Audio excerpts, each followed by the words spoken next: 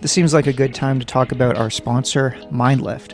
MindLift makes magic mushroom microdose capsules. Each capsule contains 100% pure psilocybin, otherwise known as magic mushrooms. There are 3 dose sizes, mild, standard, and potent. Each item has been formulated to give people a just perceptible high, where they should still be able to carry out their day-to-day functions of their lives. The ingredient has been sourced from an organic farm in the mountains of Western Canada. I take it and have nothing but good things to say about it. Microdosing can help alleviate depression and remind people to have a zest for life.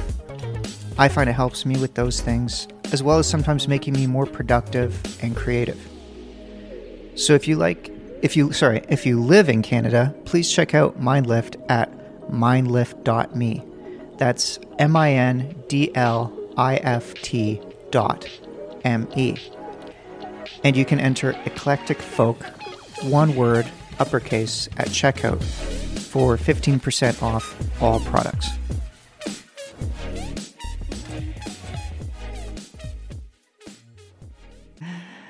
Hello, I'm joined here with Mr. Salamander today. How are you doing, Mr. Salamander? I'm doing great. Thank you for having me on, Mr. Cat. Yes. So we usually structure these interviews as like a brief overview of sort of your background before we get into the nitty-gritty of what you've been up to these days. And with you, for our audience, we've been friends for, how long has it been? Almost 7? No, more than 7, because we started in 2013, I think, right? That was when we did our meeting. We don't have to say the specific brand, but we can say like that we did do a coding boot camp together, right? Like yes. A program to learn how to code. Yeah. Was that 2013? I thought it was 2014 or something. Maybe I had more years in the industry than I gave myself credit for. Yeah. No, I think we've been friends for 8 years. Okay. Yeah, 8+ now. Wow, that's cool. So we did that boot camp together and tried to start a little startup that didn't really pan out. Yeah. But it was a learning experience. Yeah. It was fun. Valuable. Yeah. We were little hashtag entrepreneurs for a little bit. Hashtag entrepreneurs. We sure were. Yeah.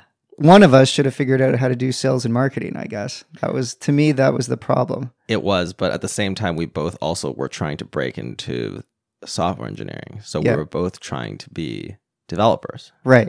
Which was kind of the main goal. Yeah. I mean, I got sidetracked like from that project where I stopped thinking that was the main goal, and the main goal for me became like to make that successful. Yeah. No, of course, that was important.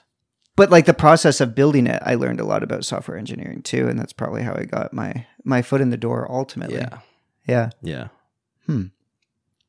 Okay, so Mr. Salamander, where do you come from? Like, what's your like background, your story from like your childhood and stuff? So I was born in Shenzhen, China. Fantastic city. Yeah, really popular now. Really kind of like the epicenter of a lot of, I guess, like Chinese manufacturing and especially technology manufacturing. I was born to a successful businessman father and a countryside mother. And I moved to Canada when I was about 4.5, 5-ish. And I think my parents had a very contentious relationship. How did your parents meet? Your dad was a successful entrepreneur, but your mom was in the countryside? Yeah, she had come to Shenzhen for like a job as like, I don't know, some kind of, not a secretary, but some type of like low level enterprise job of some kind, right? Yeah. And they got introduced through a mutual friend, from my understanding. And then, I mean, it's a different era in China, right? There's like a lot of expectations from society for you to get married, have kids, kind of just like do that whole thing. So, you know, it's I want to say it's an arranged marriage, but there's definitely some type of pressure for you to like find a wife or find a husband, have children, in this case, one child, and then start your family, which I think is how my parents met. My mom was really young when she met, got married, and then had me. I think she was like 20 or 21. Oh, wow. Yeah. So then they moved to Canada. My dad was young too. I mean, when he moved to Canada, he was 27. So he had me at 23 or something. So he was already a successful entrepreneur at that age? I think when they met, he was not. He was just building his company, like just starting it. But by the time that I was born, and then in the 5 years that I had grown up and they moved out, he became really, really successful. Wow. Yeah. So by the time we came here, though, like my dad's like really odd. And I think that's shaped a lot of kind of my view of the world and my perspective. He comes from a really hard background. So as a result, he's very frugal, especially with a family. He's extremely frugal. So even though we're wealthy, or we were wealthy in the sense that we were middle class, I was under the impression through stories and through like just conversations with my mom and also people that knew him that he was extremely wealthy, but we were living way within our means. Like nothing super low. Nothing, right? but not ostentatious at all. Not at all. He's driving like a Honda or a Toyota or something. No. So ironically, the car is where he would splurge a little bit. Like, Okay. So we drove like a Lexus. Yeah. Yeah. A little more, like just a grade higher than Toyota. Okay, but it's you know. not. It's still not like a Yeah. Lamborghini or No, something. we're not whipping around in like $100,000 cars. No. Right. Yeah. Yeah. Yeah. Okay, so so his success came after he emigrated to Canada then? No, so he was already successful, but he moved us out of China into Canada in order to keep us safe. It's like a very common, I think, like reason why so many people immigrated in the 90s, because China at the time was going through a lot of reform, or a lot of reform had not yet happened in the government, and in turn, like the private security sector, or even like the public security sector with police and whatever. I think also with business in general, it's always kind of dangerous in China because there's no real regulation and laws. So people are probably constantly breaking the law in some way. Mainly like white collar crime, like some kind of tax fraud or whatever. And I think a lot of it was done moving us out in order to protect us. I don't know what exactly it is, but that was always what he said. It's just dangerous in China. So we want to move you to somewhere that's safer. I think another reason also was that like my mom and my dad had some contention in their relationship already. So I think it was his way of just kind of preventing a divorce from happening in his family by moving my mom to a different situation. She was also young, right? She was like 25 years old. I could not imagine possibly having a kid at that age. But the way that influenced me in a lot of ways, and especially like to me now, is that it kind of gave me, right from the jump, my mom was like, okay, you're going to financially take care of me, when I was like 5 years old. So since then, I kind of always like had this desire or this interest and need, I guess, internally, this goal to try and be successful so that I could at least maintain some kind of lifestyle for my mother mainly. But meanwhile, your father's still out there. Like, did you not feel you could depend on him for that? I think that there were times where I was on the fence about it. Like, I think my mom thought that she could be financially taken care of, but she just really didn't like their relationship. Like, even despite having come from this more conservative, old school Chinese background, where, you know, people endure, right? People endure cheating, people endure like really a lack of love in the relationship, etc. It's kind of the norm in China. So people, especially for that generation, like no one really cared in that sense. But my mom was always different. She always like, I think my dad always says she watched too many Western love movies. So she always had this idea of like wanting real romantic love. Yeah. And apparently, like when they first started dating, my dad was like that for a year. But then the moment they got married, he like switched up. So she was like, "Whoa, what is that? Why did that happen?" Right? It's just a long con, kind of. Oh, Yeah, and she was a little bit too open with a lot of like what she was going through with me growing up. In that sense, like I got really affected by that. So that really she would kind of like slag off. Or what, I don't know. Is that the right expression? Like she would say bad things about your father, and it would rub and off. He would also say bad things about her to me. Oh yeah, it's just it's a different era. They just don't give a shit, right? They're just super open, and like honestly don't really don't understand enough about like what you probably shouldn't say to your kids. Now that is like common knowledge, right? Yeah. And I think like so much of that has shaped who I am in terms of like what I'm doing, why I've been doing these things that I'm doing. Even I think like my viewpoint on relationships, etc. A lot of it is just all through that. And I don't think that's honestly, it's not a very unique story in that sense. I actually think that's really common amongst a lot of Chinese kids my age, which is like what are we? Are we Gen Y? Are you a millennial? Or No, after millennial is Gen Z? I don't think you're Gen Z. I think you're a millennial. Yeah, I think we're both millennials, right? Well, I'm a bit older than you, but I think we're both millennials. Yeah, I think so. So the millennial Chinese generation, I think especially immigrants have this background. I don't think mine is honestly that unique in that sense. Yeah, right. But just before we get to that, let's sort of like, so you came over here when you're 4.5 or 5. Yeah. Was that a hard adjustment? Did you know any English? How did you make that adjustment? Do you remember China very well? Not at all. And do you remember going through that sort of transition? Not at all. Not really, because I think I was young enough that it was really easy to pick up English, make new friends. Yeah. I think in general that was not really hard. Yeah. Yeah. Yeah. Okay, so like growing up, was your father at home or was he sort of back and forth or in China a lot? He's definitely back and forth a lot. Yeah. And I've come to now understand that my dad is definitely on the spectrum in some degree. Yeah. He's never been diagnosed, so I can't say for certain, but he definitely exhibits a lot of characteristics of it. And in that sense, I think we just were never close. He didn't know how to talk to me, but he would lecture me a lot, like about world history, philosophy, culture, etc. So I think I absorbed a lot of my current perspective, which is like generally quite philosophical from that. But outside of that, we definitely did not have any emotional closeness. Yeah. But he was only there maybe 3 months out of a year.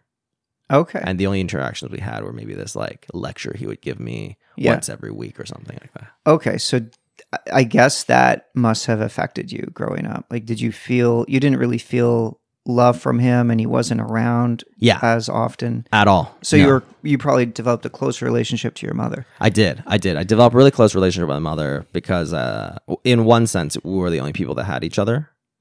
Here, we didn't know anybody else. And also she used me, as I mentioned, like in a lot of ways as like an emotional crutch for what she was going through, which was very hard because to this day, she barely still speaks English, right? She just kind of like tried to survive in this country, like by figuring out how to support me emotionally, while she herself was also honestly a child. My mom has also this mentality that she's like a princess. So she also is very like, I don't know, like she did have to grow from it, but she still sees herself that way. Like she kind of sees herself as somebody to be taken care of, not necessarily somebody who's fully responsible for their own life. Right. Which is a really interesting thing about her, I think. I don't think I've met many people like that. Huh. Yeah. I have met a couple like that. I think I dated a girl like that. Yeah, I think in China it's quite a common trope, right? I think like it's still kind of like that 1940s mentality where women don't really work. At least for that generation. Right. Like now, of course, everyone works. Yeah. But she's held on to that belief. Right. Yeah. Yeah. And of course, if she has, like if her husband is wealthy enough where she can totally live that way and doesn't have to think about it, that contributes to that mindset. Yeah. Like she's never had to she's never been forced to confront that belief system. Yeah. I mean, until so recently, like about 7-8 years ago, maybe 8+ years ago. My dad had a big bout of infidelity that she discovered when she visited China. And she read like some text messages or whatever, and she realized that was happening. She like blew up at him, and then from there she started to suddenly like reanalyze her whole life. And then she started working a little bit as like a clothes sales associate. No way. Yeah. And it was interesting because I think the job really like was good for her, and she like really wanted to work. So one thing was that I believe there were points in time. So I can't 100% say that my mom always wanted to be taken care of. When she met my dad, he wasn't wealthy by any means, right? So she didn't marry him for money. And at the same time, like she wanted to work, but my dad also further wanted to control the situation. He's very chauvinistic. So he was like, no, you don't work. You take care of the household. I work. And he was really forceful of that. So I think like all those things combined, of course, like created this situation. Now, do I think she could have fought back and then like probably worked? Yes, if she cared enough about it. But I don't think, again, was it the societal pressure? Was it the societal norm? Her own interest in being taken care of, all those things. She kind of also accepted that lifestyle, right? You could look at it from many perspectives and justify it anywhere or the other. But I guess this, at the end of the day, this is the situation that came about. Yeah. Cool. I got it. So what was it like then growing up as like an young immigrant child in Canada? So I'm of Chinese background. I think a lot of my struggle was with this identity of being Chinese in a culture that was honestly more largely black and white, like literally black versus white. And it's a very common thing in American culture that seems to in some ways bleed over to Canadian culture.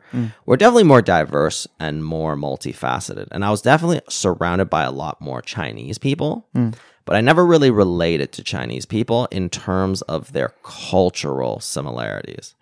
I always related more so to both a mix of white and black culture. And I think maybe that's because I wanted to actually integrate into this culture. I know that there's a lot of Chinese immigrants who have a really hard time immigrating, and they really kind of like stick in their own circles.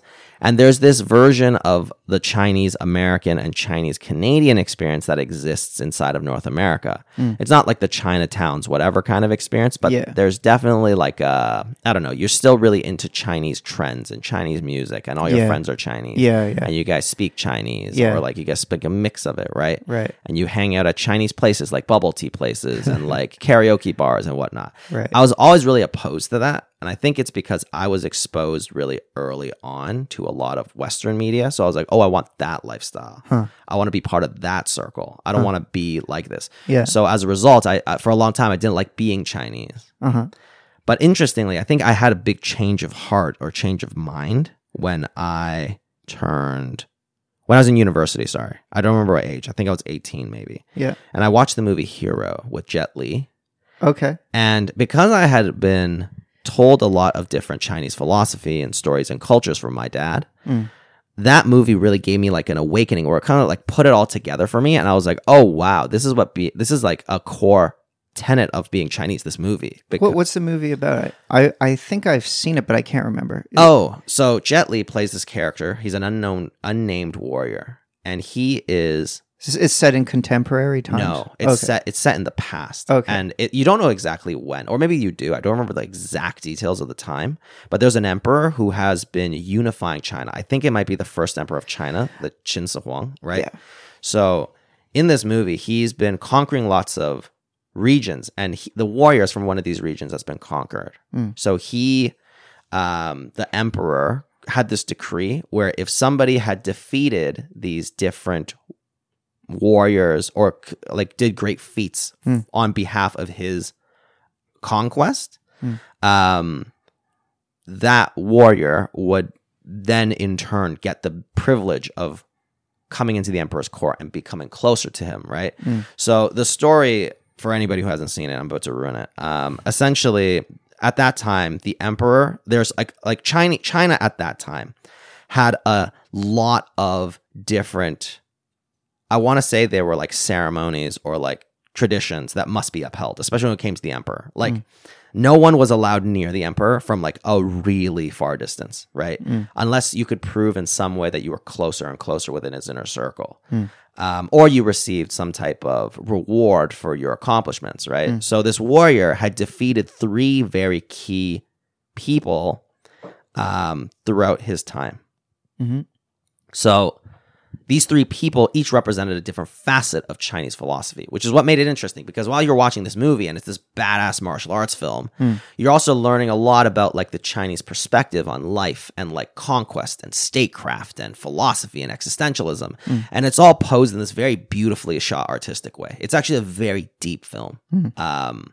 I'm going to have to rewatch it. I remember the movie. You should. It's really good. But as I was watching, I was like, wow, like I'm learning a lot about like Chinese culture and I'm putting it all together, right?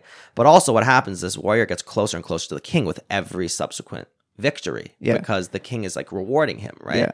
But then he gets close enough and the warrior reveals himself to be like of one of these conquered nations that the emperor has destroyed. Right. So he wanted to get this close so that he could kill him, assassinate him. But before he does, he's like, let me ask you, you have one chance.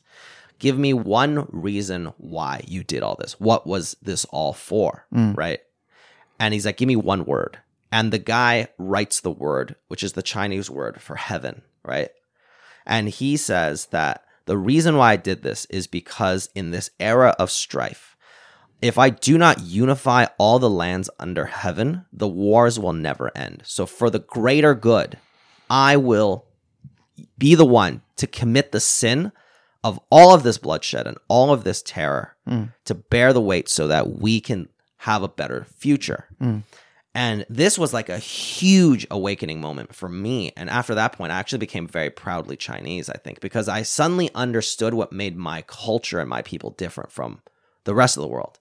Was that unification was like a necessary evil for China, but at a larger point, if you take a step back, what China's always trying to do is for what it believes to be the better of society. Now, is there corruption? Is there, of course, like a lot of different facets and factors that would make you think, oh, this, of course, there's still human greed and selfishness and whatever. And lots of people in like the government are doing these types of things, right? Yes. But in the culture and in the teachings and in our,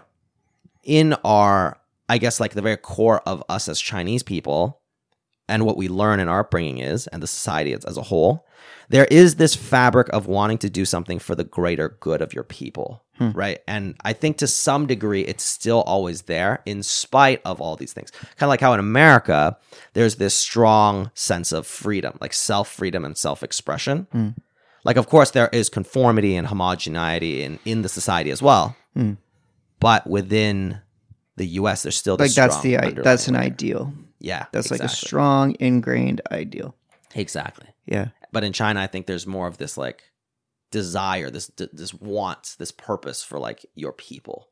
Hence why I think the statecraft is actually very effective. Why it's able to do these things in the past 50 years is because it has this long-standing history and culture, and there's just this deep, insightful philosophy that is in everyone's like mind about just like wanting to do this betterment for your people and for your state.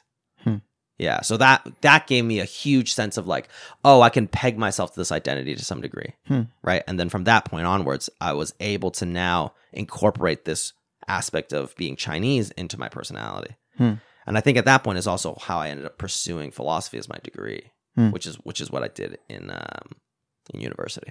That's interesting. Yeah, me as well. I also studied philosophy. We've talked about that before, but maybe the audience doesn't know that.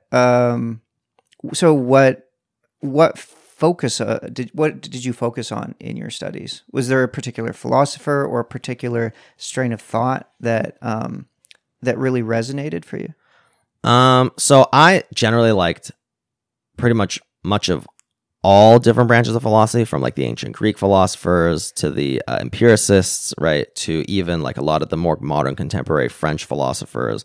But I personally, my main focus was in logical argumentation and kind of like logical structures, which is where you're talking about like, it's almost closer to math. So like Bertrand Russell? No, so less the philosophy, more the actual practical aspects. Like if you were like to say certain axiomatic, it's like axiomatic, right? So it's like if A therefore B, A, then you know B must be true. It's like that type of axiomatic structure. Yeah. I think I really like that because I thought it would be practical. But also I did the philosophy degree because I was expecting to be a lawyer.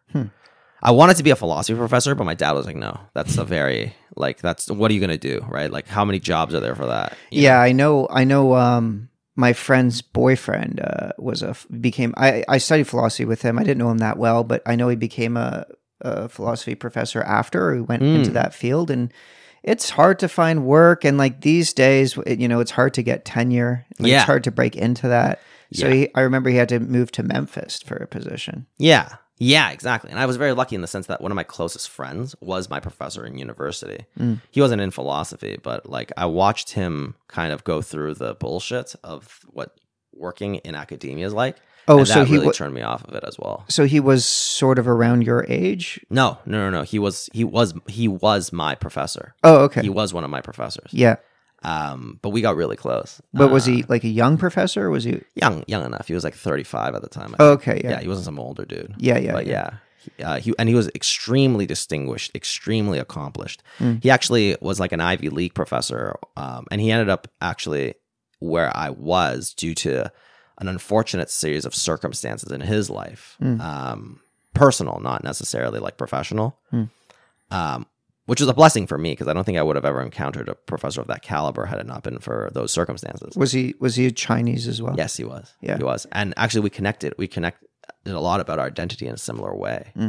But yeah.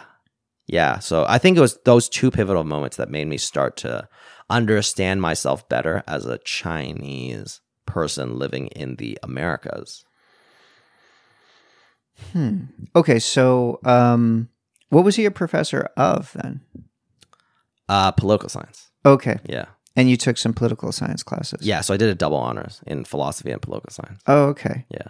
Yeah, cool. That was more where my interests lie at that time in the philosophy that I studied was more like political philosophy. I didn't minor in political science. I thought about it, but I just sort of ended up taking more like political philosophy classes. Yeah.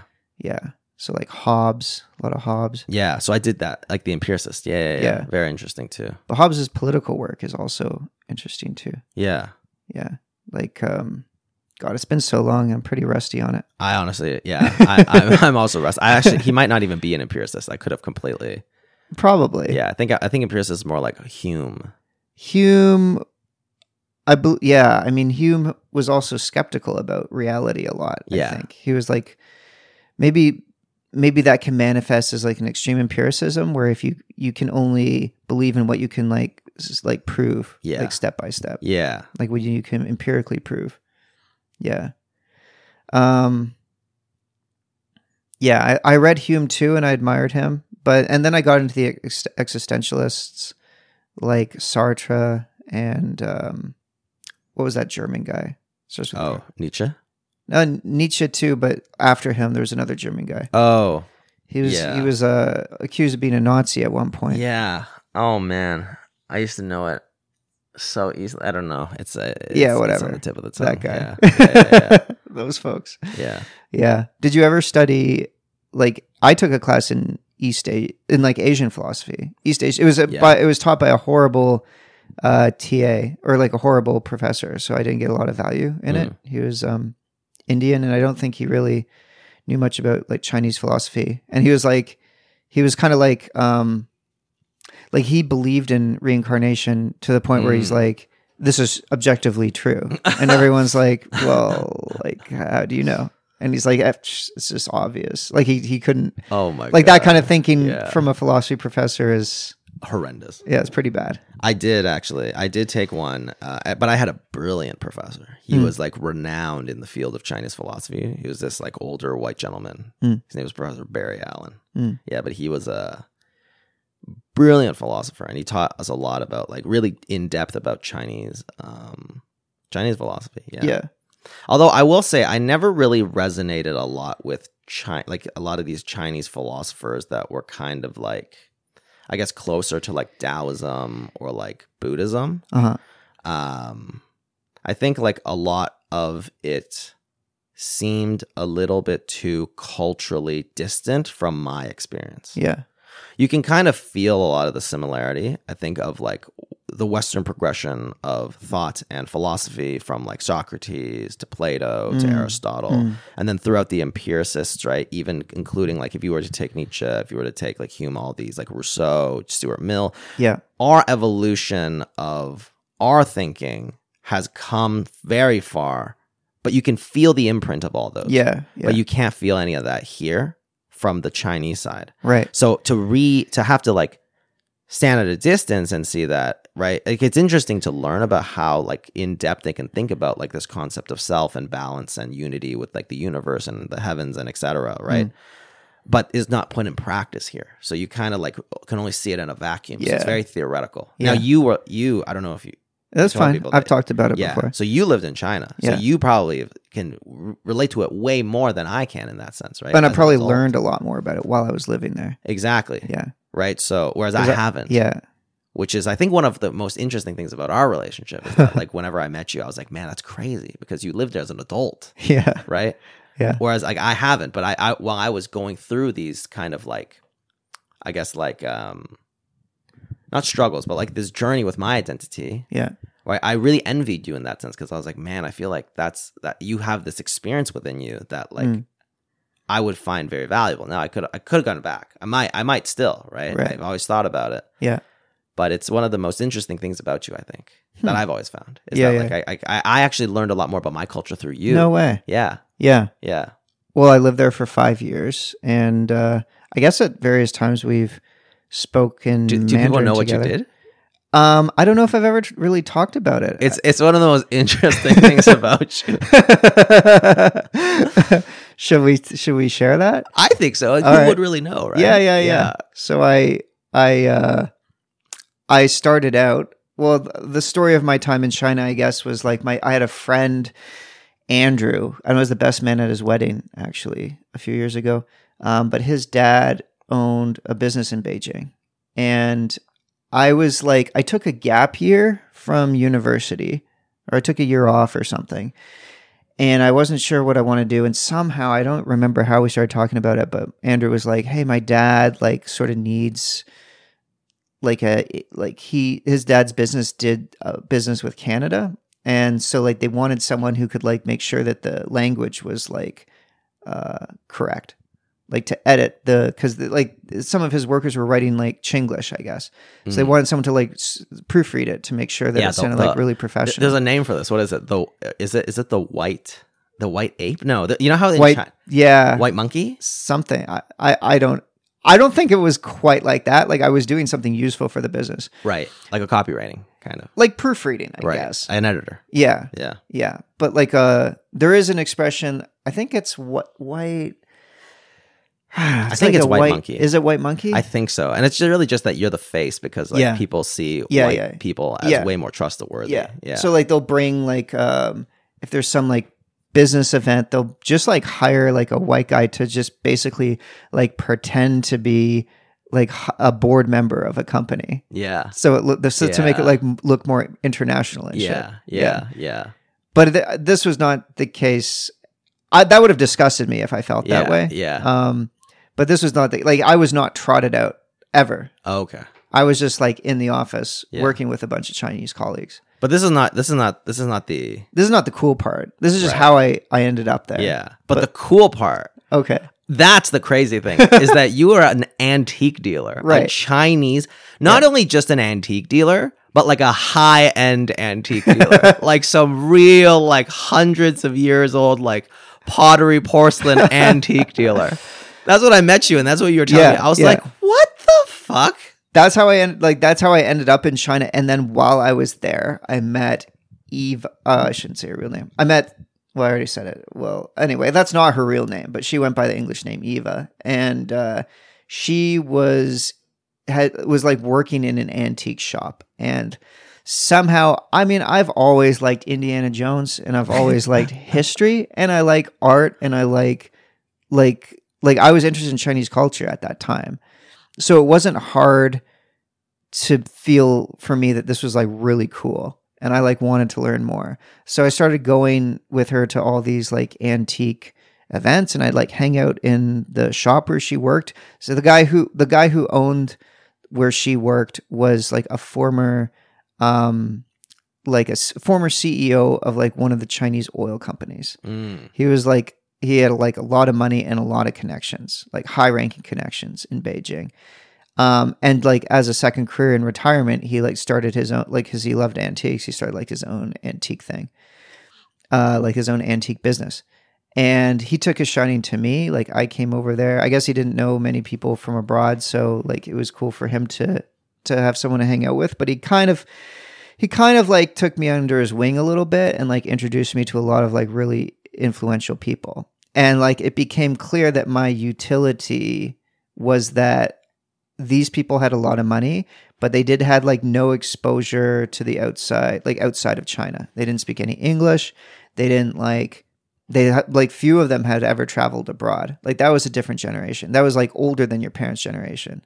That's like Cultural Revolution generation, right? They were like, they were in their 70s or something 10 years ago, but they were like loaded and influential. And so I found myself falling into this niche of like helping these people buy antiques from abroad. So they became my customers and I got a commission from each time. And then also I met another guy who was sort of separate from that. He was like a different antique dealer. But like the first guy, we called him Zhu Laoshe, which means Jew teacher. And he was like loaded, and maybe it's more accurate to say teacher Jew. He doesn't teach you about Jews, but it's like Jews, teacher Jew. Jew is his last name. Yeah, exactly. But in Chinese it comes first. Yeah, he doesn't teach you about Jews. So I but he didn't know a lot about antiques. He just had a lot of money. But I eventually made friends with this other guy called Zhang Laoshe, which means Teacher Zhang. Teacher Zhang, yeah. And he knew a lot about antiques. So he became kind of my mentor, and I would like go to his antique shop a lot. And he would teach me like, especially about porcelain antiques, how to recognize if it's real, how to recognize it's fake, how to recognize if it's like been repaired. And some of the repairs are like really sneaky and you almost don't know. And you'll find out later, and that could reduce the value by like a perfect Qing Dynasty vase with no repairs is worth a certain price point. But if it's like broken, or if it had a crack and it was covered up, or like a piece broke off and they fixed it, like sometimes it's really hard to notice. You might not see, except to like a trained eye. But a trained eye will know and price that accordingly at like auction houses and stuff. So he taught me how to like look for things like that. And also, like, to understand antiques properly, you also have to understand like the historical context and like where the art was and like what the symbol is, like what the symbols mean. So all that like scratch that itch of where I just have to like learn a lot about Chinese history. So that's crazy, and art, right? Art movements and stuff. So that's super crazy because like what I knew about Chinese culture and Chinese people was that like so much of that is woven into the curriculum of what you learn as a youngin. Yeah. Right? Like there's a lot of that is like I think manifests in the way you speak the language and etc. Like there's a lot of sayings that come from, I guess, like they're like parables almost. Yeah. You probably know a couple of these sayings. I don't know if parables is the right word. I think. Right? Yeah, exactly. Yeah. And they kind of capture like stories from different eras. And it's like all the art is very woven into the language and the culture and like just like that general consciousness. And I remember when I was talking to you, you had a lot of that stuff. It wasn't just like you knew the language. Yeah. You knew the culture. Right. And that blew my fucking mind because I was like, and it makes sense that like you did all this stuff. So you got like a really intense crash course into Chinese culture. Yeah. Yeah. That was way beyond like modern Chinese culture. It was like ancient Chinese culture. Yeah. And it came about to just feel like I was good at my job, but I also like learning about, like I found it like it's a fascinating culture. Yeah. I like history. It's a long history. Yeah. It's like really recorded. Yeah. Like recorded well.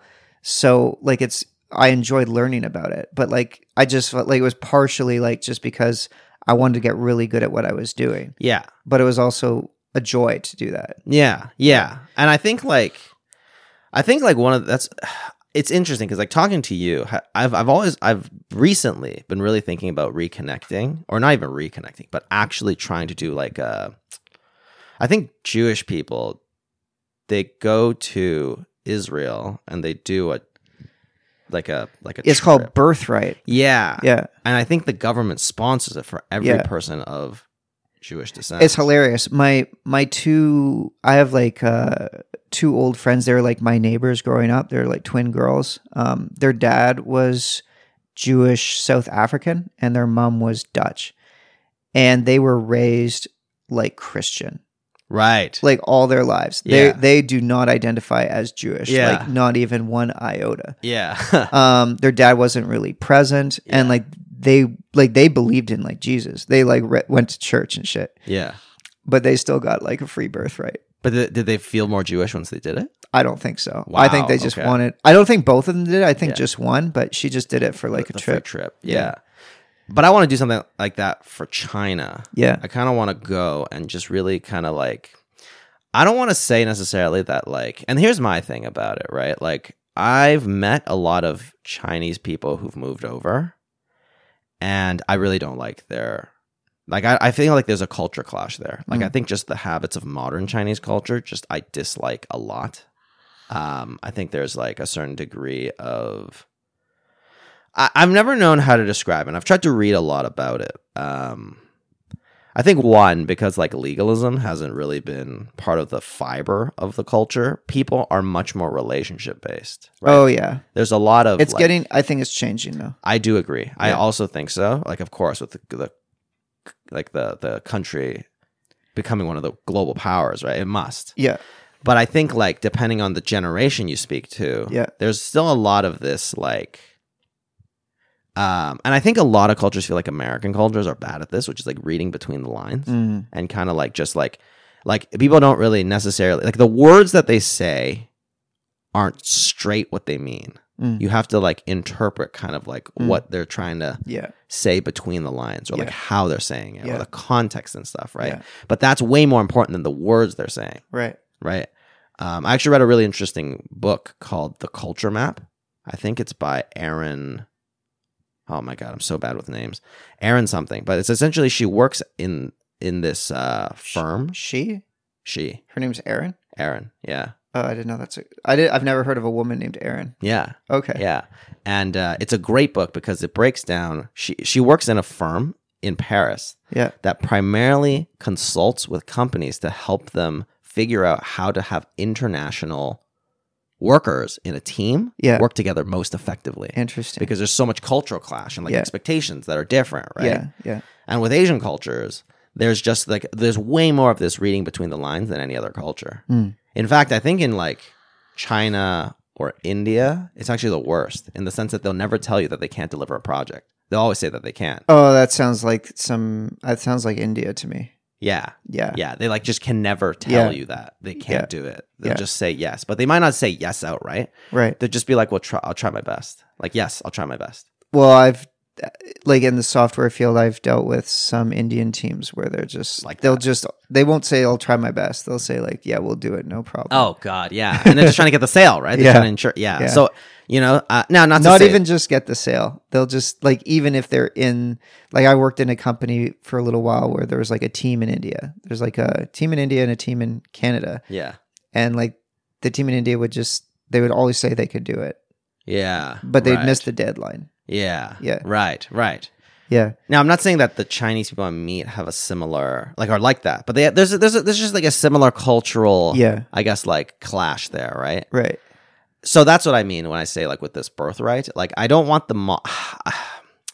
I don't want to say that I don't want the modern Chinese cultural experience per se, but I do think that like a lot of the connection to the roots probably comes from understanding being Chinese. Yeah. And it's not necessarily being modern Chinese, but being like Chinese, right? Because I didn't the modern culture extends from having grown up there, which I didn't do. So I'm not gonna suddenly redo that. Right. Even though it might act as like kind of a magnifying lens for what it's like to grow up with that as your backdrop. Yeah.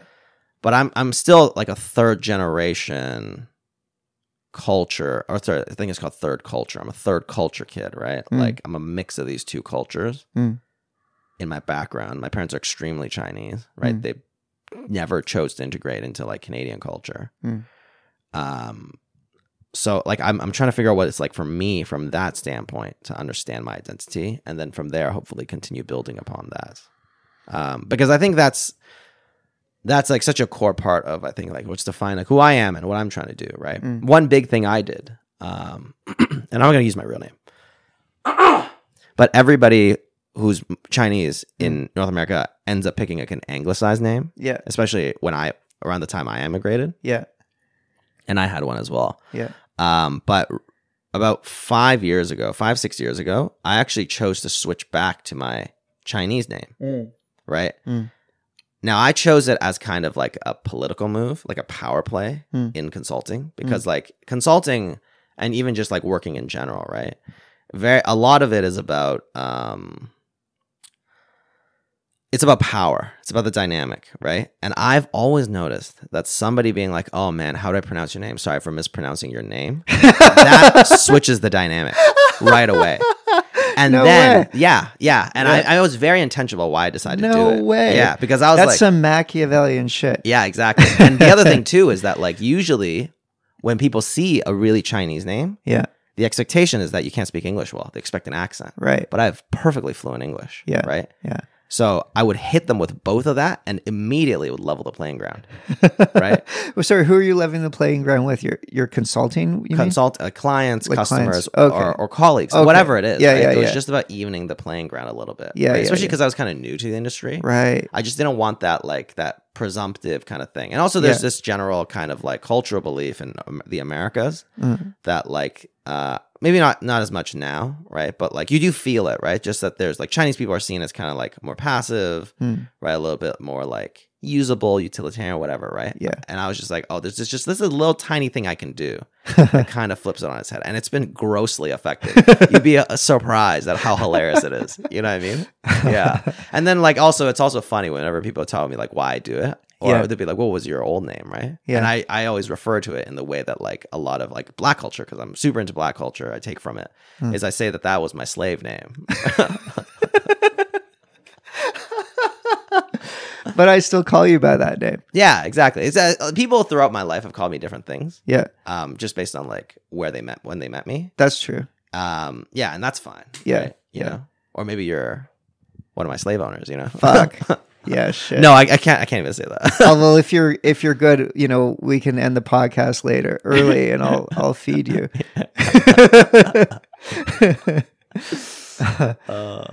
That's funny.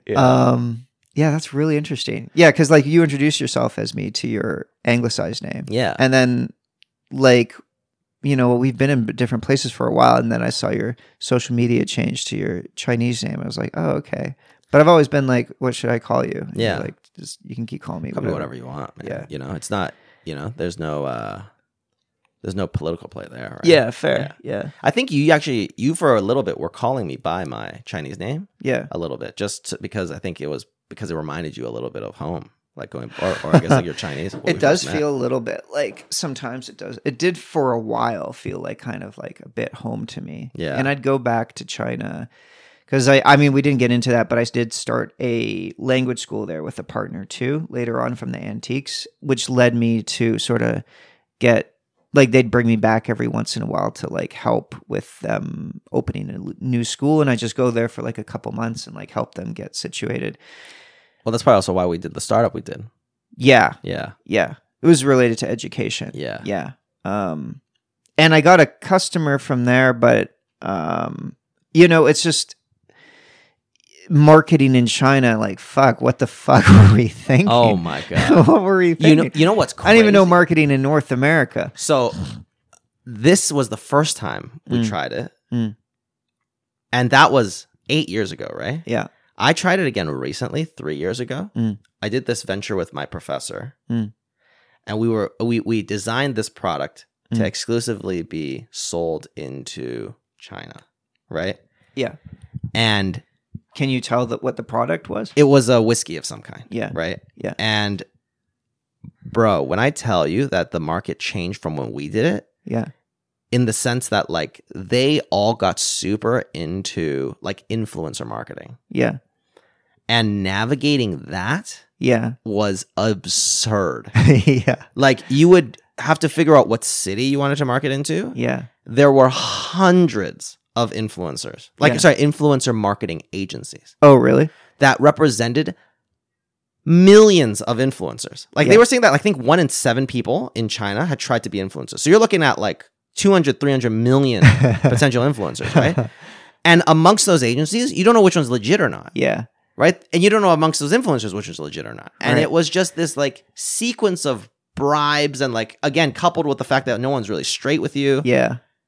It was the craziest thing. It's China hard. is insane. You can't do it. Like you can't do it unless you're Chinese. Like you need someone on the ground who like really grew up there and understands it from the inside out. To partner with. And that was I guess my folly, right? Like, I guess that was our folly because we thought I was like, oh well, Chris knows, and I'm Chinese. We're combined. We're like close enough, right? Yeah. I mean, I thought that too. Yeah, we were pretty naive. Yeah. Hashtag entrepreneurs, right? Just a bunch of hashtag entrepreneurs. Yeah, but the people who persist, we'll get to this later, but like people often fail, but then if they keep going and they persist, they learn from that, and then they can apply that to the next one. But I think it's in that there's a degree of more humility that would probably also help. Yeah. I mean, you got to fail. You got to fail. I mean, some really exceptional people maybe like never failed and got it. Like Mark Zuckerberg maybe struck it right the first time. Yeah, well, he's kind of getting his ass cheeks clapped right now, isn't he? I mean, he's still like a multi-billionaire. Though. No, of course, his version of clapping cheeks is the version that I would love to have. Left. Yeah. All right, well, let's coming back to like the linear thing because we were at university, right? Yeah. So you finished university, major in philosophy. What'd you do after that? I've always been really into working out, and that kind of ties back to this identity thing. Was that like I wanted to look like the attractive Western leads that you would see in movies and stuff, right? Yeah. Ironically, for me, I think it was always Arnold Schwarzenegger. I don't know why. It's just something about him being so muscular and all the women flocking to him that I was like, oh man, I want that. Right? Yeah. Plus, being Asian, you're always seen as like kind of. I mean, we always had Bruce Lee, so we're kind of like, oh, that guy's jacked. He can beat up people. Yeah. And Westerners like him. Yeah. Right. So it's like, oh, I got to be jacked. So I started working out when I was like 13, 14, right? Yeah. Started working out pretty intensely. And then around the time of 2008 was when the Olympics happened in China, and China destroyed men's weightlifting. Like absolutely won gold. Like no clapped shit. the shit out of it. I didn't know that. Yeah. Chinese weightlifting in the lower weight classes is like, it's kind of like 1, 2, 3. Gold, silver, bronze are all Chinese. Wow. Yeah. They're like world record holding, unbelievably strong. Like cannot believe they're this crazy good. Yeah. And they're aesthetic. That's the crazy thing. They all look like bodybuilders. Yeah. Right. So I saw that. I was like, oh man, I got to get into that. So I started teaching myself how to Olympic lift. This is all tying to the fact that like essentially I was doing Olympic lifting. I learned how to do it. Somebody at a gym saw me do it, and he was training athletes at the time. And he approached me. He asked me, hey, do you want a job as my training assistant? What? Yeah. How old were you? Like that was during university? It was around 2008, 2009. So I must have been 2009, 2010, second year. I was like 19, 20. Okay, yeah. Yeah. And he was like, hey, I'll pay you like $35 an hour. What? Yeah. For me at the time, I was like, holy shit, that's crazy, right? Yeah. I only worked a job as a busboy before that. Yeah. Making minimum wage. So I was like, yeah, man, fuck yeah, I'll do that. Yeah. And he was from Hawaii, actually. So he kept going back and forth between Hawaii and here. Mm-hmm.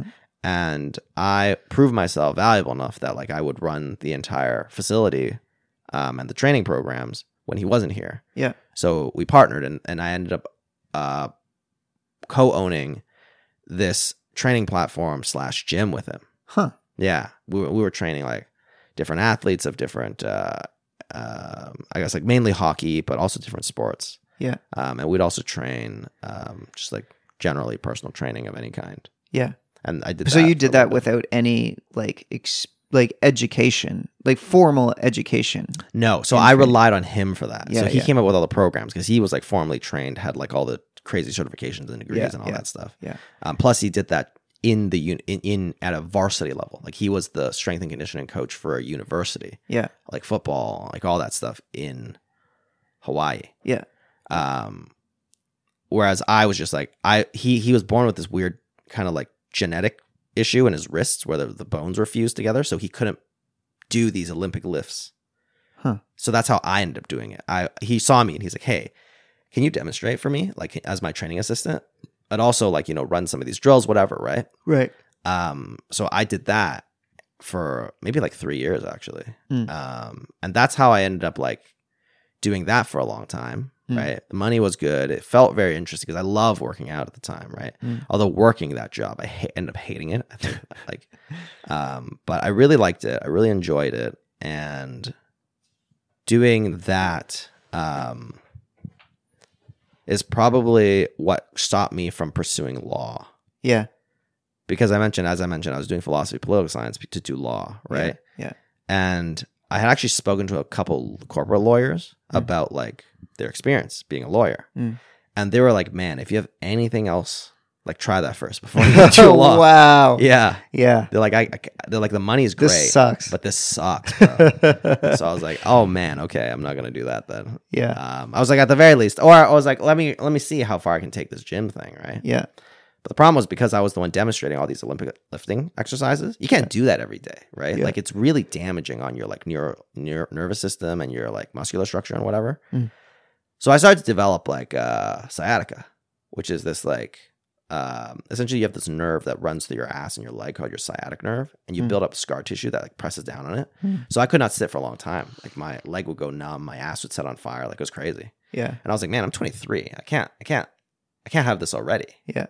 So I was like, I got to get out of this. Yeah. And at the time, I actually happened to work with one of my friends to build a website for my gym. And I was like kind of interested at that point. Yeah. Plus the fact that I was into logical argumentation and structures already in my philosophy degree. Yeah. I just happened to like meet this guy at my ex-girlfriend's party who was the CEO of the boot camp that we did. Okay. And and he introduced it to me, and I was like, okay, I mean, I've got this sciatica issue. I kind of want to get out of this. I need something else. Yeah. Maybe I should try this. Yeah. And that's how I ended up in software engineering. Huh. Yeah. That's how I ended up there. And that's where we met. That's where we met. Exactly. Yeah. It's interesting. Yeah. It's funny. Like, a lot of people in the industry think of boot camp grads as like the chafe or something. Like it's they don't have the best reputation, but you've done very well for yourself in the industry. Like you've been quite successful, and you're you're a very strong programmer, I believe. Yeah, I do. I think that like it depends, right? Like if you take the average, probably. Yeah. Probably, because the problem with boot camps is that the boot camp is acting as a marketing piece for anybody who can pay. Yeah. Right? Like there's no pass fail with a boot camp. That's why like from a traditional computer science based software engineering perspective, like you just don't know half the any of the things we learned in university, right? Yeah. And they're more so less targeting like you to become a software engineer. They're targeting for you to be a web developer. They're teaching you how to learn front-end web development most of the time, right? And front-end web development has almost zero to do with what you learn in university. Yeah. So like you can be a front-end web developer, right? Much of the industry's boom is because front-end web development became what it is through the I guess the creation of these frameworks and then Web 2.0 kind of kicking off, right? Yeah. Which is just this idea that you have very powerful browsers now because computers got stronger, right? These browsers can now handle much more computationally heavy front ends, like or websites necessarily, without having to constantly make requests back to some kind of server. And so without that lag, now what's happening is you can actually get a lot more interaction on the website with the user. And through that, you can collect a lot more data. And now we're in the era of data farming and using that data to like drive user decisions to make better business decisions. So that from a business like kind of foundation allowed for the creation of a lot more of these front-end jobs, which is why like people without a degree can kind of learn how to write like HTML, CSS, JavaScript, use these frameworks without a comp sci degree, needing you to understand like underlying the guts of like how it all works to that degree, to that low of a level. Yeah. That you can work in this industry. Yeah. I mean, I guess you don't really need to understand how the computer all works because your whole work profile is just in the browser. Yeah. It's all abstract away from you, right? Yeah. It's designed to be easier to use, right? For scalability and that reason. But I do agree. I do think that like a lot, if you took the average of the grads, most of these people aren't going to make it in the industry, despite what the boot camps tell you. We were having this conversation the other day that like they promised like absurd, like 95% of our students end up with jobs, right? But it's like not really. You know, what is it? Like a free internship? I think they're like, oh, check mark, right? And it's like, oh, maybe we can fluff these numbers a little bit, right? Yeah. No one's holding them accountable. How do you know that? Yeah. Unless you do an audit, right? Yeah. Yeah. But in reality, I think it's closer to like 20% maybe actually make it into the industry. Yeah. Like truly into the industry. Yeah. Like, and I mean like actually succeed in the industry. Yeah. I mean just like working some like whatever job, right? Yeah, like you can like you can progress enough to be like a competent software engineer. I think it's maybe closer to like 10-20%. Yeah, that would make sense. But I've always found it like a little rewarding personally when I'm on a team with like some comp sci people and I'm helping them. Yeah. Like I feel like nice. But Chris, you are always gonna make it. Mr. Cat. Sorry. We'll bleep it out. We'll cut that out. Please. Yeah. Mr. Cat though. Yeah. You are always gonna make it, right? You've already proven yourself to be competent in other fields. Yeah. And of the things you've done. So this one, like, as long as you had your mind was not averse to, I think, like things that were like mathematics or whatever. You know, it was hard at first. I burnt myself out retraining my brain to think that way. Yeah. Because like I was coming from like antiques and like a language school and shit. Like, I had dabbled a little bit in programming. My brother had learned a little bit in his cognitive psychology program. Yeah. So I like dabbled a little bit when I was in China, just with like, I played with some Python online course or something like that. But we're in the program. Like I remember like working there until 9 o'clock, like after the lessons, like 9 p.m. to like do the homework and like figure it out. And it was like a hard adjustment for my brain initially. I think it's like that for everyone. Like most people. Yeah. I think most people have to go through. I think there's a saying in the industry that if you're not willing to cross that 10,000 hour valley, don't even bother. Right. And that valley is like rewiring your brain to think in that way. I think we hold these like, I guess like these genius unicorn developers in this regard. And they seem to be like the profile of what we think all engineers should be. When in reality, they're only like 5-10% of the working force, right? There's maybe in any company 2 or 3 of them, depending on the size, right? Like they represent maybe 1% of your actual, like working force. Most people are like us, just at different grades of, you know, seniority, right? In terms of the experience. But most people aren't like right away. They're like, oh, I know how computers work. I understand how they speak. You know, you do have those people that are like, speaking to computers is easier than speaking to people. Yeah. But most people aren't like that, I don't think. Yeah. Yeah. But I do think that, like, I mean, I had a very similar experience too. I was right there with you. We were working till 9 every day. Yeah. Trying to understand how all this stuff worked. Right? Yeah. Yeah. Yeah. So I do think like burnout is a real thing because like it's hard, right? It's a really hard industry. It's a hard skill. It's one of the few jobs which pay well based on like whether or not you're good or not. It's like, is it, you know, it's very defined. Yeah. It is a kind of a meritocracy, I guess. Yes. Yeah. Yes. To a large degree. Yeah. So just coming back to that linear progression. So we had done the boot camp. We did tried that little startup-y thing that didn't really work out. Talk about your kind of career in the industry and like what brought you to where you are today. So I think my career is kind of atypical. I worked at a very small startup, right, as my very first job. I was super glad to get it, honestly, and it was through a friend of a friend who kind of knew the owner. I wasn't really great at the initial interview, but I kind of just kept knocking on the door. I was like persistent because I was like, "Hey, you're a small business, right? Like, I'm not the best how many engineer." people were? When I joined, it was like 7 people. Oh, okay. Yeah. And I remember being like, listen, I might not be the best engineer because I just got out of boot camp. I don't really know a lot, but I've been a business owner. because I'd done the gym thing, right? So I was like, so I can at least offer you the fact that I'm going to outwork everybody else, and I understand how the business works, right? And I'm going to try and figure out how to help you in your business. Yeah. But in the meantime, just give me a shot, right? Yeah. So I was like, I'm even willing to work for free. I was like, I'll totally work for free. I just need the experience. So they actually brought me on as a free intern first. No way. Yeah. And I worked for free, but I was like putting in like 12, 14-hour days for like, and they saw that, right? They saw how hard I was trying to work, and they felt like I was a smart guy in the sense that like I really tried to understand their business and stuff like right away, not just be like here and trying to like write some code and stuff. Yeah. And within like a week and a half, they offered me a part-time role. And then a week after that, they offered me full-time. So in like 2.5 weeks, they went from being a free intern to be them realizing, oh, this guy like knows his shit. Like at the very least, not in terms of coding, but just like he's a smart guy. There's an asset here, right? Yeah. And those are like their words exactly to me as to why they hired me. So since then, I think like I learned a lot about like that kind of like broadened my whole perspective on being an engineer. And I've kind of been like reinforcing that lesson throughout every role I've done, which is that like, it's not just about the engineering. Like 100%, you got to be good. You got to be competent. You got to know, right? And I was always working on being better because it was always my weak point. So I was always trying to improve on it.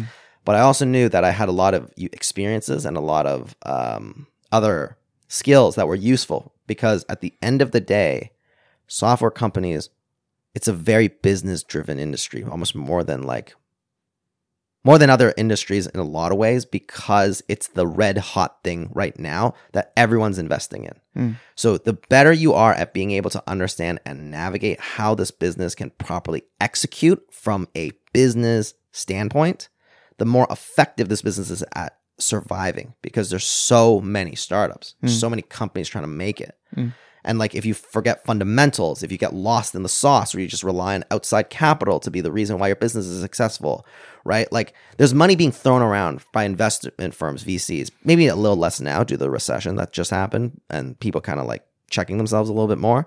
But like that era did not make sense of like the amount of funding companies would get with like legitimately almost like nonsensical like lack of user acquisition or like usage, right? Like these companies had not proven their true value. It was always investing in the potential maybe of what this could be, right? Maybe the market seemed interesting that you were going after. Maybe your pitch seemed interesting. Maybe the competitor space seemed interesting. And this was a way to there's so many reasons as to why they would invest in a business that had almost no financial data that would prove that they were like a good business that if you were to look at it at any other more mature industry. Right. So like that really helped me kind of be like, oh, okay, I at least understand business fundamentals. Let me try and apply that into like my role as an engineer. Right. And how I would always reflect that I would always ask like, how is what I'm building or how is what we're building and how we're building it? How is that helping the business in the long run? Right. Or even in the short term, like let's just align on that first. Right. And that always kind of like, helped me like prove my value as an engineer in that sense as being somebody that always thought about the bottom line and the business as a whole collective whole. And my career reflected that. So after I did this job for about 1.5 years, I went to join one of the best consultancies in North America at the time for front-end web development. And we were like a digital transformation agency. We were mainly focused on helping enterprise customers who are in non-technical fields. So like not tech-first enterprises. So like not a Google, not an Amazon, any of those. Yeah. Maybe like telecommunications giant, maybe a bank, maybe like a pharmaceutical company or an airline, whatever. These massive enterprises break into the technical digital age, especially from a front-end perspective.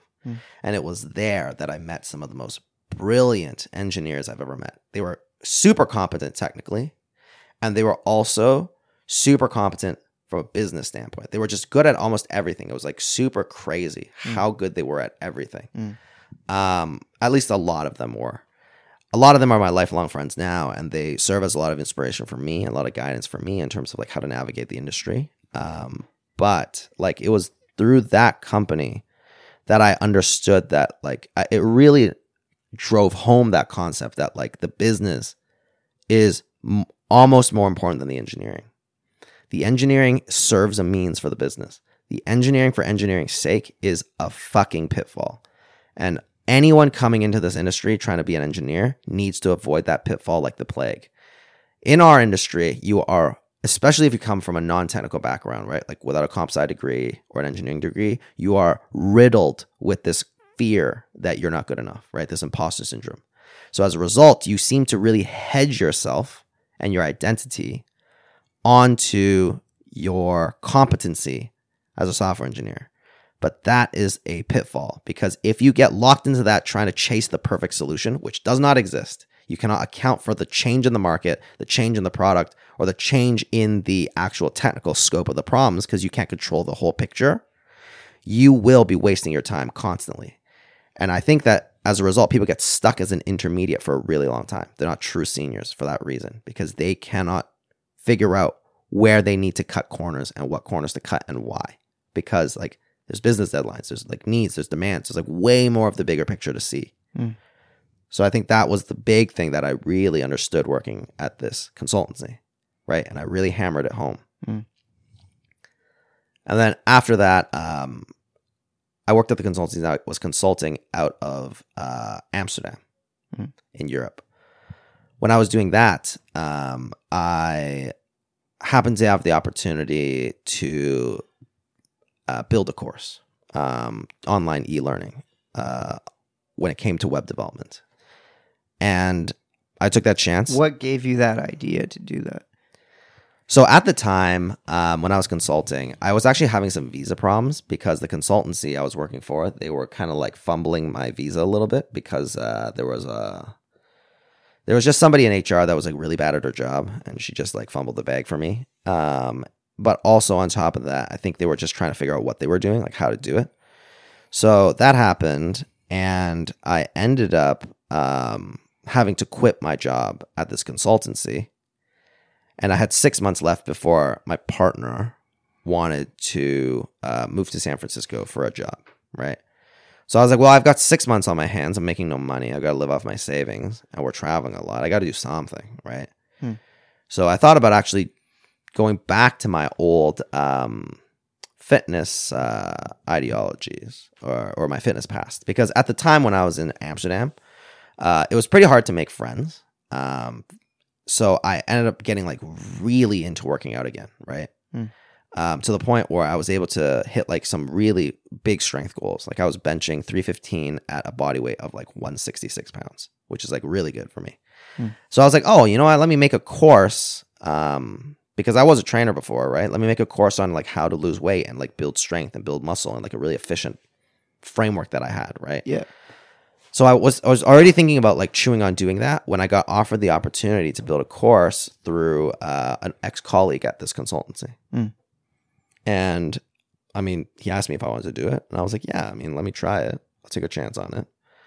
And that's how I built my first course. And then since then, I've built a second course. Did he give you any guidance on how to go about doing that?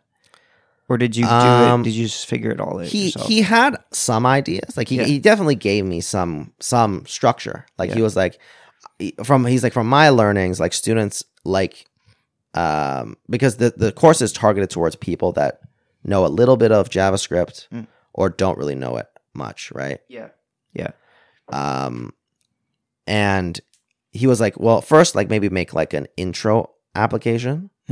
Like a really simple, like something like a to-do list or whatever, right? And then after that, the main benefit of like the main selling point is that like all tutorials teach you how to do like this basic ass like to-do list, whatever, right? Yeah. But that's not real. That's not like what actually you do in a business. No one builds those in a real business. Yeah. He's like, figure out if you want to build something more robust, right? Originally, maybe it was like, he was like, you could build a couple projects. I was like, you know what? I'm going to build a really big project that is really common in the industry, which is e-commerce. Right. So I was like, we'll build an e-commerce website and I'll show you how to interact with all of the tools, which like, because through an e-commerce website, there's enough problems that maybe don't overlap with like a lot of different apps you'll build, but the tools and the ways that you have to break down the problem are all existent in an e-commerce app. So let's do that. And by doing that, you'll learn all of the different technologies you'll need to know, all the patterns, all the exposure that will at least make you, ideally, if you knew everything that like I taught you, you could be a competent intermediate developer, right? Now, maybe you wouldn't be able to memorize and understand it all, right? Let's not even say memorize, but like actually understand everything that you're doing. But at the very least, you get enough exposure that like you're definitely good enough as a junior, right? And you always have the course to like refer back to help you answer some of these questions of what you're doing at work and why. Yeah. And that was the way I approached it. And that seemed very successful, right? And that was how I broke into like being an online teacher, doing these courses. Yeah.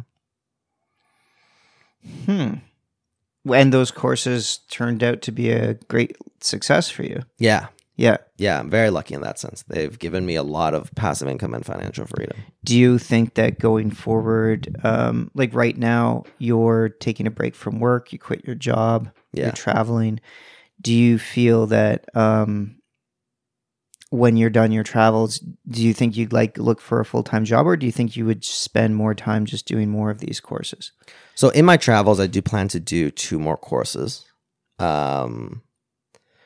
Because I think like it's always good to have something to work on your own schedule, right? To some degree. Yeah. As long as you feel strongly about this topic that you're going to teach. Yeah. I think that for me, what I want to do with afterwards, it's really up in the air because I'm at a crossroads right now. The last job I held, I was the lead of the team. And I do think that I'm at this point where I'm either going down that staff direction as I guess like staff being the high, like near the highest peak of being an actual software engineer, or I go towards management or maybe like a slight lateral ladder change into something that's more like either project management or some type of interface layer between like non-technical stakeholders, external stakeholders, or just different organizations from engineering. And like, that's what I go towards. I still haven't fully figured that out yet, which I'm actually hoping I'll get a better idea of through this vision quest I'm going on, which is kind of the name I'm giving this whole like post-work, or I guess like post-quitting journey I'm about to take, is to just have a better understanding of like who I am, what I want to do, etc. Yeah, so you don't have the answer right now, but you think maybe the answer will come to you. I think so. Yeah. Do you want to talk about the Vision Quest journey? Yeah. Yeah. So what are you going to be doing on your Vision Quest journey? So I came to visit you. Yeah. Right, in this mountain town. Yeah. Because I'm going to partake in like a ayahuasca ceremony. Yeah. Ayahuasca being this like Peruvian shamanistic ritual where you consume this like plant medicine that helps you intrinsically look within and help you better understand yourself, right, at a very glossed over high level. Yeah. And then after that, I'm kind of just gonna travel the world, right? Just like pack 2 backpacks and just see where life takes me. Yeah. And through that, I'm hoping to just get a better understanding of myself. A lot of people I admire throughout history and antiquity did that. Right, it was kind of like a pilgrimage or just like traveling the world, right? Like it's like that kind of, not like a wandering warrior per se, but just like through your travels and meeting and interacting with different cultures, you get a better understanding of yourself, right? Because you're put into these different challenges. And that's really kind of my perspective. One of the people I really look up to is Che Guevara. And I remember reading the Motorcycle Diaries and then watching the documentary, not the documentary, but the film made based on it afterwards. He was the medical student who was like 23, and him and his friend got on this old motorcycle and they wanted to drive down like 17,000 kilometers, or was it 7,000 kilometers? I don't remember. But just down Latin America, and along the way, they were going to hit towns, chase skirts, bang girls. Like that was their whole thing, right? But along the ways, he sees all the kind of suffering that Latin America was going through due to the influx of capitalism. And it really like moved him and compelled him. And then from that point on, he went on to become like one of the most iconic revolutionaries who, you know, despite what you might believe about his philosophies and ideologies, whatever, right? But he laid his life down for something he believed in. And it's this calling to a greater purpose that I was always really inspired by, right? And I think that's what I really want my journey to do for me. Now, does it have to be as grandiose as like, I'm going to go liberate Bolivia or something, right? No, of course not, right? But I think there's a degree of like self-reflection and understanding that I'm really hoping to get through this, right? Maybe like just have a better. I'm trying to find conviction in my life, more conviction. Yeah. I want to feel really impassioned, and I want to feel. Did you feel a little bit like the career ladder climbing that wasn't giving you the fulfillment you were looking for?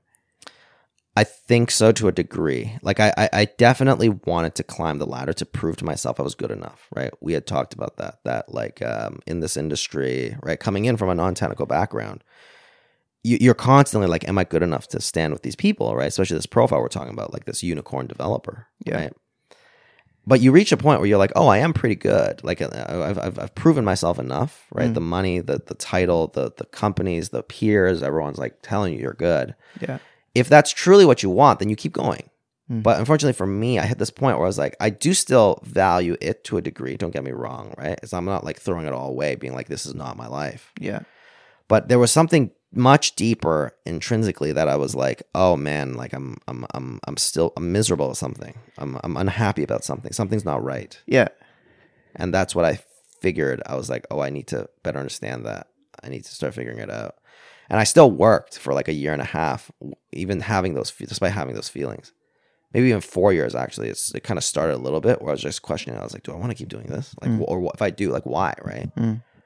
I didn't just want to keep going along for no reason. I wanted to feel... Or just for the money.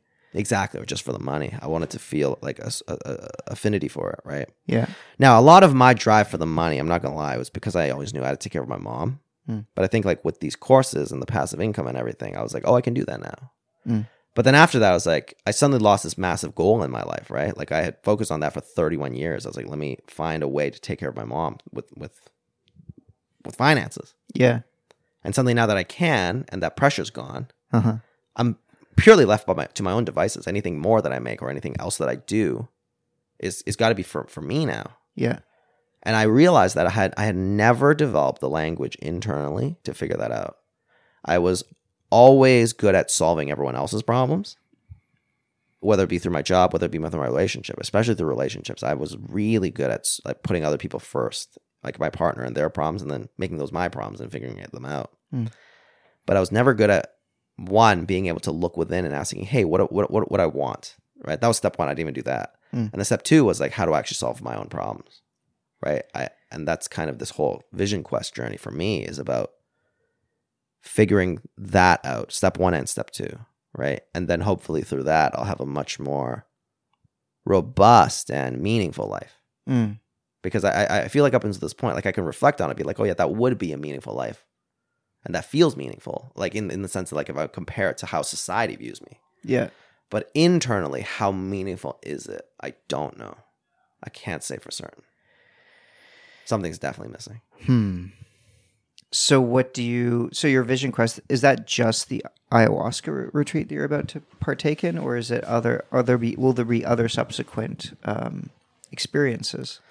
Yeah, I think there's like, I'm planning, I mean, even having been here and having spoken to you and having just spoken to a lot of the people in this place that are further along in that, I guess, like that journey or et cetera. Yeah.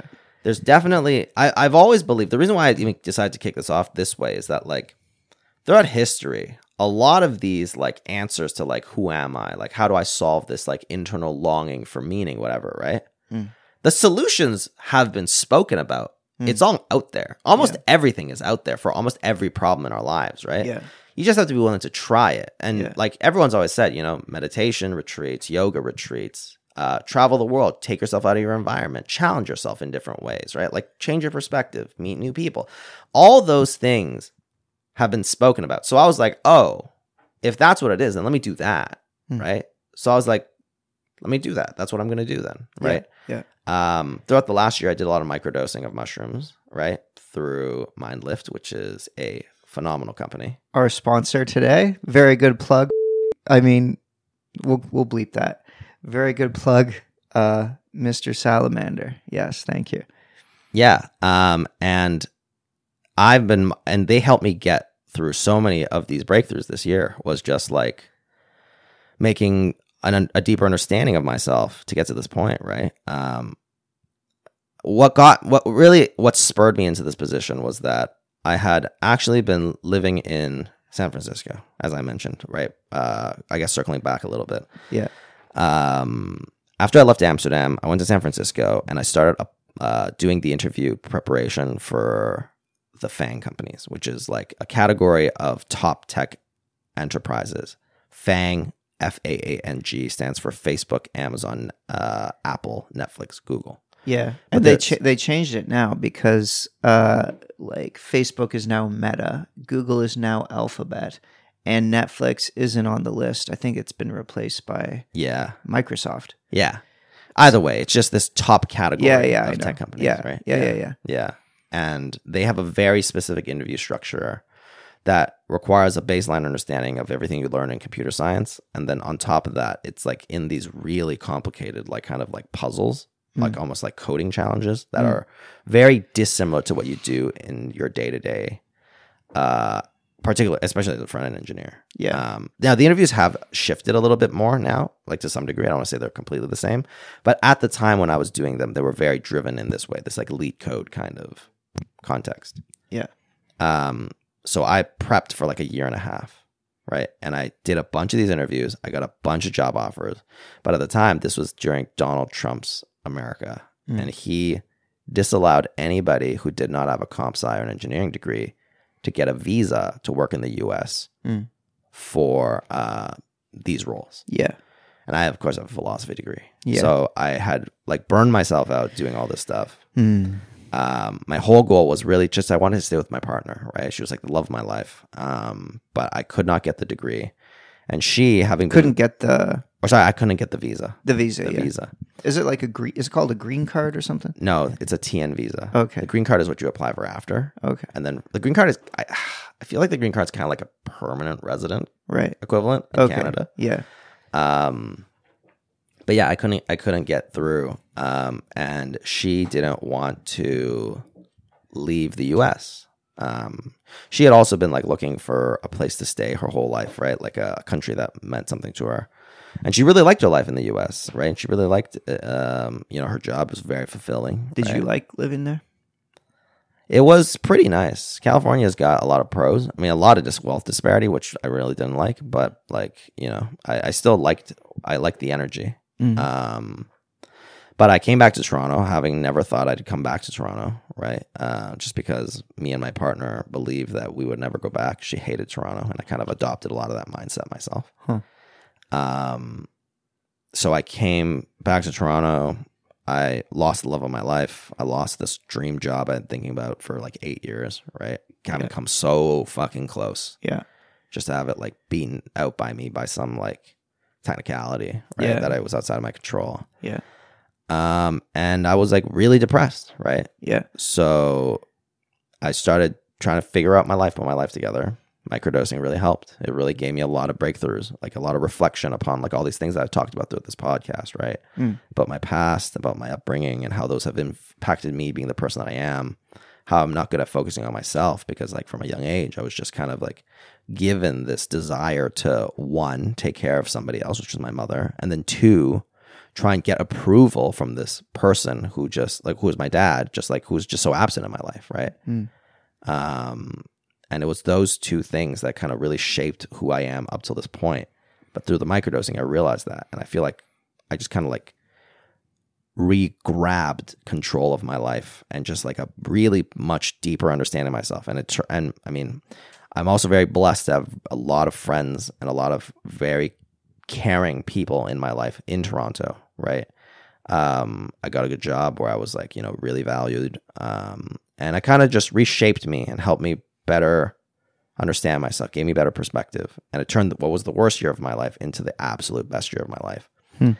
And now I'm kicking off this big vision quest, this big new adventure, right, as a result of it. And it just feels like everything is where it should have been, right? I felt like it was just a lot of overcoming a lot of stuff to get to this point. Yeah. Yeah. I mean, I can relate to that. I've gone through similar journeys, and ultimately those really hard years, the struggle that you go through will lead to lessons that will, I think, benefit you in a richer way going forward. Yeah. It's necessary. You can't have pain without sorrow, can't have pleasure without pain. Yeah. Or happiness without sorrow. So on your vision quest, where do you intend to go?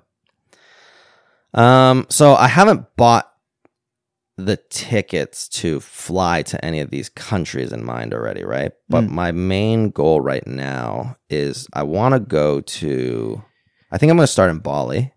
And then from Bali, I'm going to probably explore a lot of Southeast Asia. I really just want to hit every major surf and yoga town. Yeah. Right. I feel like for me, as I mentioned before, right? Like a lot of people from those communities seem to have like done a lot of that soul searching or just like more introspective part of it. Right. Now, of course, there's the surfer bruh and all that stuff. Right. And I don't want to get too mixed up in that. But like, I do think that there is maybe like a spiritual connection through that experience to some degree if taken seriously, which I want to do. I mean, I'm not an expert surfer. I got into it last year, maybe because we're very similar and I had the same idea. My plan was to do the same thing, but then COVID happened. So I kind of stuck to my own country, but we actually have surprisingly some decent surfing in Canada. So I went to a well-known spot and it is very meditative surfing. Yeah. You feel like so peaceful and you're just there waiting for a wave on your board. Yeah. You just sort of feel at one with like your surroundings. That's what I want. Right. Yeah. And that's what you're describing to me, man. I'm getting chills thinking about that because I want that. So I think too, the other thing is that like I have a fear of the ocean. I have thalassophobia, which is like fear of the deep ocean. I'm hoping to work through that. Right. Because I don't think I should be dictated by that fear. Right. Lots of people surf. I'm not like, trying to venture into I'm trying to walk through lava or something. Right? Yeah. So I do think that there's a degree where I want to get over that too. Where do you think that comes from? I don't know.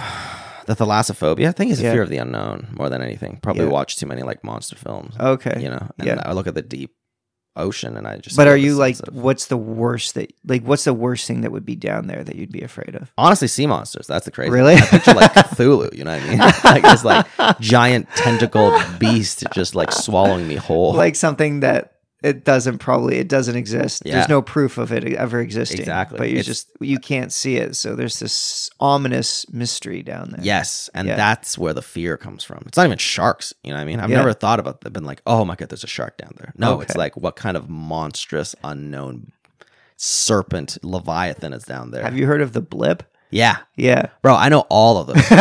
Right? Like I track those because I'm like, that's what it is. There's like this, I remember there was this article written about the bloop, how like, or bloop, eh? Yeah, the bloop. How based on the coordinates, if you were to like look at like where the origin point estimation is, it's where in H.P. Lovecraft's The Call of Cthulhu, they also estimate Cthulhu to be dwelling. What? So, I think our listeners might not know. Can you explain what the bloop is? So some people won't know what that means. So the bloop was this like sound that was recorded by a series of underwater microphones. Yeah. And it's this monstrous noise that they believe is organic in nature. Yeah. Right. Given when they look at the sound wave pattern. Yeah. But it seems to be 1,000 to 2,000 times the size than that of a blue whale, given the sound wave size. Oh, that's fucked up. So it's this enormous, seemingly biological entity, right? Yeah. Now, there's a lot of theories that it's maybe like shifting tectonic plates or something, right? But then they're like, well, why does it seem organic in its wave pattern, right? If we were to map it. So if there's something crazy slumbering down there, right? That's what I'm afraid of. That's what I'm shitting myself about. And it just singled you out as its like first foray to the surface. I don't even think it's I just don't want to be that statistical. Yeah, like I'm just trying to reduce the chances that I'm even that 0.0001%. That when it awakens, I happen to be somewhere near the water. And if it eats you, like you probably wouldn't just get eaten. You'd like your soul would be taken to some sort of monstrous spirit world. Exactly, and you'd like be tortured for eternity. Yeah, and I never even like eat your soul or something. So hilariously, I don't even think that far. No, I just think about seeing it and me shitting my pants. Okay, right? I might just bite my tongue off the moment that happens. I always joke that if I fall off a boat, I'm in the middle of the ocean, I'm gonna bite my tongue off. Like I'm just gonna die. I would rather die than go through the anxiety of what that like experience is like. Oh man. Okay. Well, I hope your ayahuasca journey helps with that. Yeah. yeah, maybe I haven't. I have a similar fear of flying, like a real irrational phobia that might have come as a result of being in really severe turbulence one time when I was flying into Vietnam. We flew through a storm and we plummeted for a bit, and I was like very terrified. It might have come or been exasperated by that experience, but I haven't actually flown since my last ayahuasca retreat, and I which was last year. And I'm doing the same one, right? You're doing it with the same people. Yeah, in the same place. And this, well, yeah, I guess you could say it's the same. You referred one. me. Because okay, yeah. Yes, all those things are true. Yes, you'll be doing it there too. But one of the things I dealt with was a fear of mortality. And in the retreat, I remember thinking, like, it's okay if I died right now. Like, I've lived a really full life, and I've cultivated like incredible relationships, and like it would be okay. Yeah, like I could accept that. That was my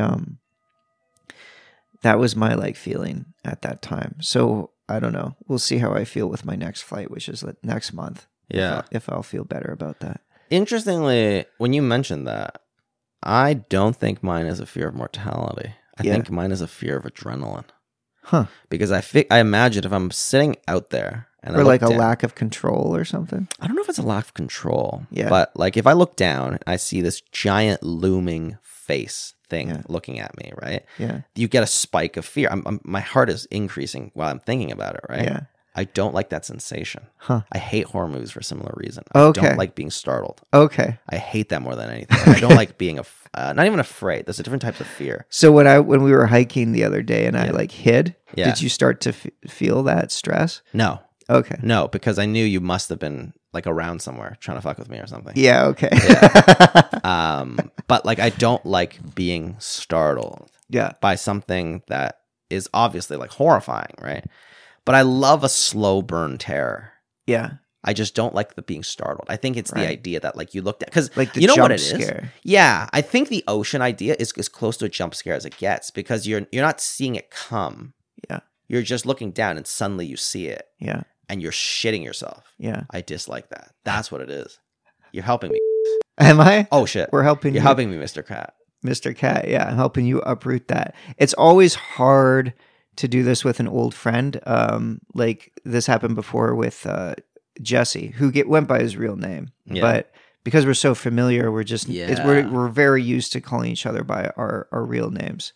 So it's always like the old friend episodes where I have to like go back and like bleep out all the words, but it's okay. Mr. Cat, Mr. Salamander, our audience will understand, I hope. Yeah, well, that's an impressive set of accomplishments, and an impressive, like, I wish you well on your journey. Is there anything else you want to like talk or bring up before we sort of wrap this up? Because it's already 12 and we have to be getting you to your journey starting off point pretty soon. No, I actually think this has been great. I think it's been a really good way to help me level set for this journey I'm about to go on. Cool. Yeah. Yeah. So you'll do your ayahuasca ceremony, and then, well, I won't be able to put this podcast online because I'm doing a Wachuma ceremony this weekend as well. But we'll get this online within the next week, and then you'll be able to see how different you feel. Yeah. I guess. Yeah. Yeah, that's kind of cool. Yeah. No, thank you, man. And me too, maybe. Yeah. Yeah. This has been great. Thank you for having me. Yeah. Thanks for being a guest. Have a great day, Mr. Salamander. You too, Mr. Cat. Bye.